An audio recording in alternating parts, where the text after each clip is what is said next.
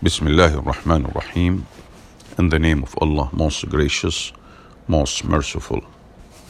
From Education to Work, Youth Training and Employment by Dr. Isa Hassan Al-Ansari, Director of PMU, Prince Muhammad University. How educational institutions and labor market institutions work to prepare and train a skilled workforce for future needs. Page 168. 3.5. Some practices from countries seeking progress. In many Asian countries, there is a gap between education and training on the one hand and employment policies on the other hand.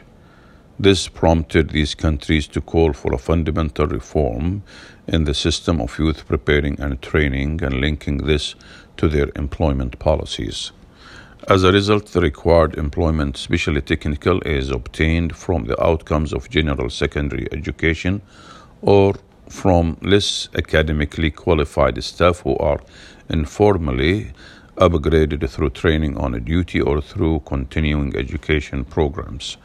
Some countries have established high-level scientific and technical advisory services to advise the government on measures to be taken to develop education and training at all levels in harmony with the national economy requirements. This requires that these countries develop and improve the quality of educational and training levels. In the industrially developed countries, training is carried out in the industry for all workers, including interns, technicians, researchers, and administrators. This training is carried out in the form of studied and planned programs. It aims to improve the performance of employees according to their job requirements. However, in countries seeking progress, these training opportunities in industry are not sufficiently available, especially if existing factories are small or medium-sized and do not possess the necessary competencies. The lack of qualified professors and instructors to plan education and training is also a major issue in these countries. Many countries are trying to reconsider their education systems not only quantitatively but qualitatively. With regard to quality, they seek to make education relevant to national development requirements. Education systems in most Asian countries are the theoretical or bookish and neglect the application of knowledge in problem solving. Students' interest in passing tests has led to their full focus on cognitive skills only. In some states, there is a tendency to include general education in the secondary level and below, thus dispersing vocational and technical training. For example, since 1975, Iran has undertaken reforms in the secondary education, introducing minor technical courses in the curricula of this phase. Iran also introduced agricultural technical education at the secondary level in the year 1976. In the Philippines, curricula at the secondary level included compulsory practical and industrial courses in all grades, and specialization increased as the student progressed in his studies. In some countries that follow central economic planning, such as China, work and education are combined, where middle school students spend 1 month each year in a productive industrial work and another month in productive agricultural work, thus combining theory and practice. Students work alongside farmers and workers. In North Korea, the education system and work-based learning system are being developed at the same time. Colleges and higher specialized schools have been established in factories and major institutions, and each factory has an employment training school. In higher education institutions such as universities and self-study programs were of interest to many countries in the region. For example, in Indonesia, graduates are encouraged to spend 2 years of elective service in the development of rural communities. Although some countries suffer from poverty, underdevelopment, and scarcity of natural resources required for the industry, they achieved in recent years tremendous development and industrial leap that was dubbed Asian tigers. These countries include Malaysia, Singapore, Taiwan, and South Korea. These countries would not have achieved this leap without their attention to their national personnel and empowering them for technology. We can take South Korea as a model for these countries. It lacks significant natural resources, as the subsoil of its territory is very few in wealth. In the early 1990s, the South Korean economy was one of the largest economies in poverty. In less than two decades,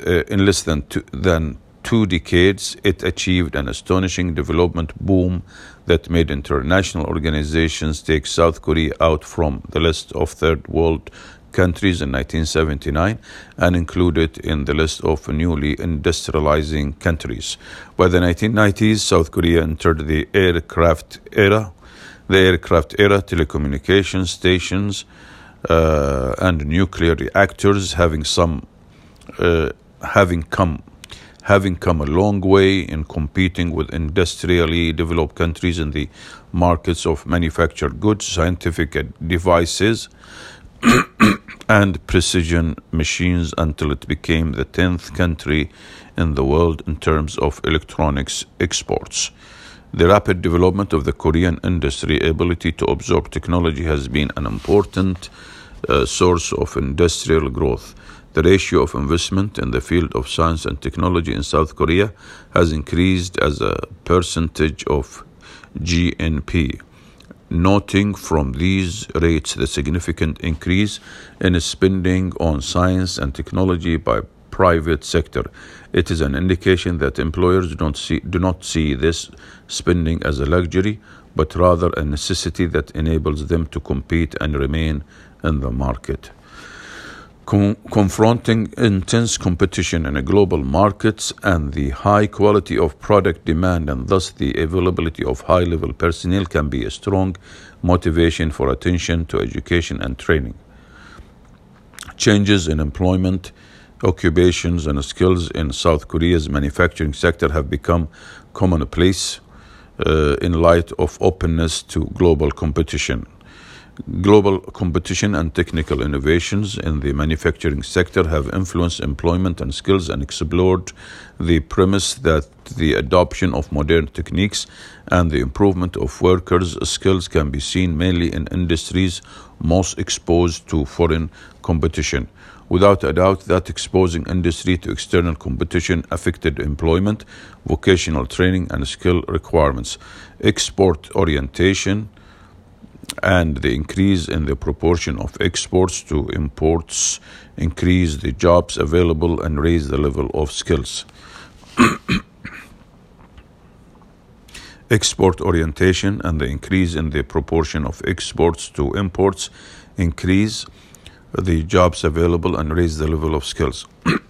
The transformation of the Korean economy from the labor-intensive production pattern to the production of goods that need more competencies and scientific specialized skills has begun to expand to cover these needs of higher education, confirming that Korea is keen to link its educational output to the requirements of development and labor market. Perhaps even more important is the conclusion that Korea has opted for a model of expanding the base from primary to secondary education, not only to spread education as a value in itself, but also to contribute to development, contrary to what is happening in many Arab countries that focus on the educational expansion on the top, higher education, or expand at all levels in parallel or close to the parallel, thus distracting the efforts of some of them to lose its impact and features. The education policy in Korea is concerned with the link between education and development. One of the manifestations of that is the focus on developing human resources trained to meet the needs of economic growth in Korea, the cooperation between the Ministry of Education and the Economic Planning Council in the preparation of education reform plans, the link between technical education and vocational training on the one hand, and overall development on the other, ensuring more relationships between education, productive institutions, focusing on technical education, and instilling labor-stimulating values such as love of work, dedication, and cooperation for achieving common good versus individual interest, obedience, and discipline. The most important characteristic of education in South Korea is the concern for quality and the desire to produce technical personnel that are not only able to absorb the technology but are also able to develop and add to it, as well as to link education outputs to the actual needs of the labor market in order to prevent the complication in certain disciplines and the negative effects resulting from this accumulation represented in unemployment among graduates of these disciplines, or bringing them to work in jobs that are not suitable to their specialties, and the reluctance of new students to join them, which may deprive the country from its need of these disciplines in the future, as in some Arab countries. In Singapore, human personnel, especially technicians, are prepared in technical education institutes. These institutes offer many educational and training programs geared towards youth training to meet the needs of the labor market and to raise the skills of workers on duty, as well as the services associated with the industry.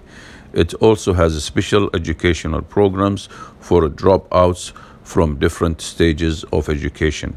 These institutes are attended by high school graduates who have the psychological preparedness for technical education and have the right to choose between the full-time system and apprenticeship. Full-time programs include several study programs that give graduates 4 types of certificates. Full-time programs include several study programs that give graduates 4 types of certificates. The prerequisites for joining these programs vary from one program to another. The certificates are Industrial Technician Certificate. The prerequisites for joining its programs are having the General Secondary Certificate, National Technical Certificate. Dropouts from general secondary schools are enrolled in its programs. Certificate in Business Studies. So the prerequisites for joining its programs are having a high school diploma, certificate in office skills. Dropouts from high schools are enrolled in this study. Thus, we can say that education institutes in Singapore have several education and training tracks, each of which provides qualification to technicians and administrators with different skills and academic levels, which makes them a major source in providing technical personnel to the labor market, especially if we consider the existence of advanced industries that not only need medium skills employment, but also an advanced knowledge-based workforce that enables them to absorb and develop technology so that Singapore's industries can compete in the global market just as it does in South Korea. The apprenticeship system in Singapore is an additional educational track in Singapore's educational institutions and is based on an agreement between 3 entities: the trainees, the employers, and the educational institution. The educational institution offers a study program on a selected apprenticeship scheme in 18 occupational groups. The role of the trainees is to continue the study program until it is terminated to the satisfaction of the employer. The role of the employer is to guide and train the trainees and to appoint qualified trainers who oversee the trainees and monitor their progress in the program. The program gives the trainee a monthly salary as well as all the benefits enjoyed by the employees of the company. The institutes of substantive and technical education represent the official authorities with direct responsibility for organizing, managing, and supervising the apprenticeship system, ensuring that trainees receive training in the required manner and that the knowledge and skills acquired by the trainee are at the level of required standards. After termination of the program, the trainee is given one of the previous certificates according to the type and level of the program. It is noted that labor market institutions play a significant role in qualifying and training of personnel in Singapore, whether from the part of spending on the preparation and training or from the part of delivering training programs and the direct supervision on the training process, which means that the labor market institutions see in the training and qualifying of personnel a very useful investment, as we have seen in South Korea. Singapore employs the apprenticeship system in the training of its personnel, especially the technical staff at various levels and in various professions, and similar to Germany. There is a difference between them in the implementation processes, as Germany is highly centralized in the implementation of its educational system and training, especially the part of curriculum preparation section. There is a unified curriculum for every profession nationwide developed by the federal government, vocational federations, and chambers of commerce and industry. The graduates are selected by the vocational federations and chambers of commerce and industry, who grant them the qualifications to be able to work. Not only this, but also the chambers of commerce and industry in Germany decide whether a company has the potential to provide appropriate training. In Singapore, apprenticeships are carried out between technical institutes and companies. The responsibility for providing training and supervision rests with the companies, while the evaluation is the responsibility of technical institutes. The participation of specialized bodies such as vocational federations and chambers of commerce and industry in developing curricula, the selection of graduates and granting them certificates that prove their acquisition of technical knowledge and practical skills according to the standards and criteria established by the employers themselves make employers more confident in the competencies of graduates and are more likely to employ them, as they make graduates' skills more suited to the needs of the labor market. Again, the participation of specialized bodies such as vocational federations and chambers of commerce and industry in developing curricula, the selection of graduates and granting them certificate that prove their acquisition of technical and practical skills according to the standards and criteria established by the employers themselves make employers more confident in the competencies of graduates and are more likely to employ them, as they make graduate skills more suited to the needs of the labor market. Therefore, the introduction of the apprenticeship system in Singapore is a step forward in the process of qualification and training of technical personnel, but it may be less efficient than the German apprenticeship system in gaining the trust of employers, and may be due to the extensive German experience in the field of education and training, especially the technical and vocational aspects. In addition to the availability of professions for development from certain institutions or entities and systems capable of managing such a system and the required efficiency. In addition to the available of professions for development from certain institutions or entities and systems capable of managing such a system and the required efficiency. Alhamdulillah. That's the end of chapter 3. Page 176.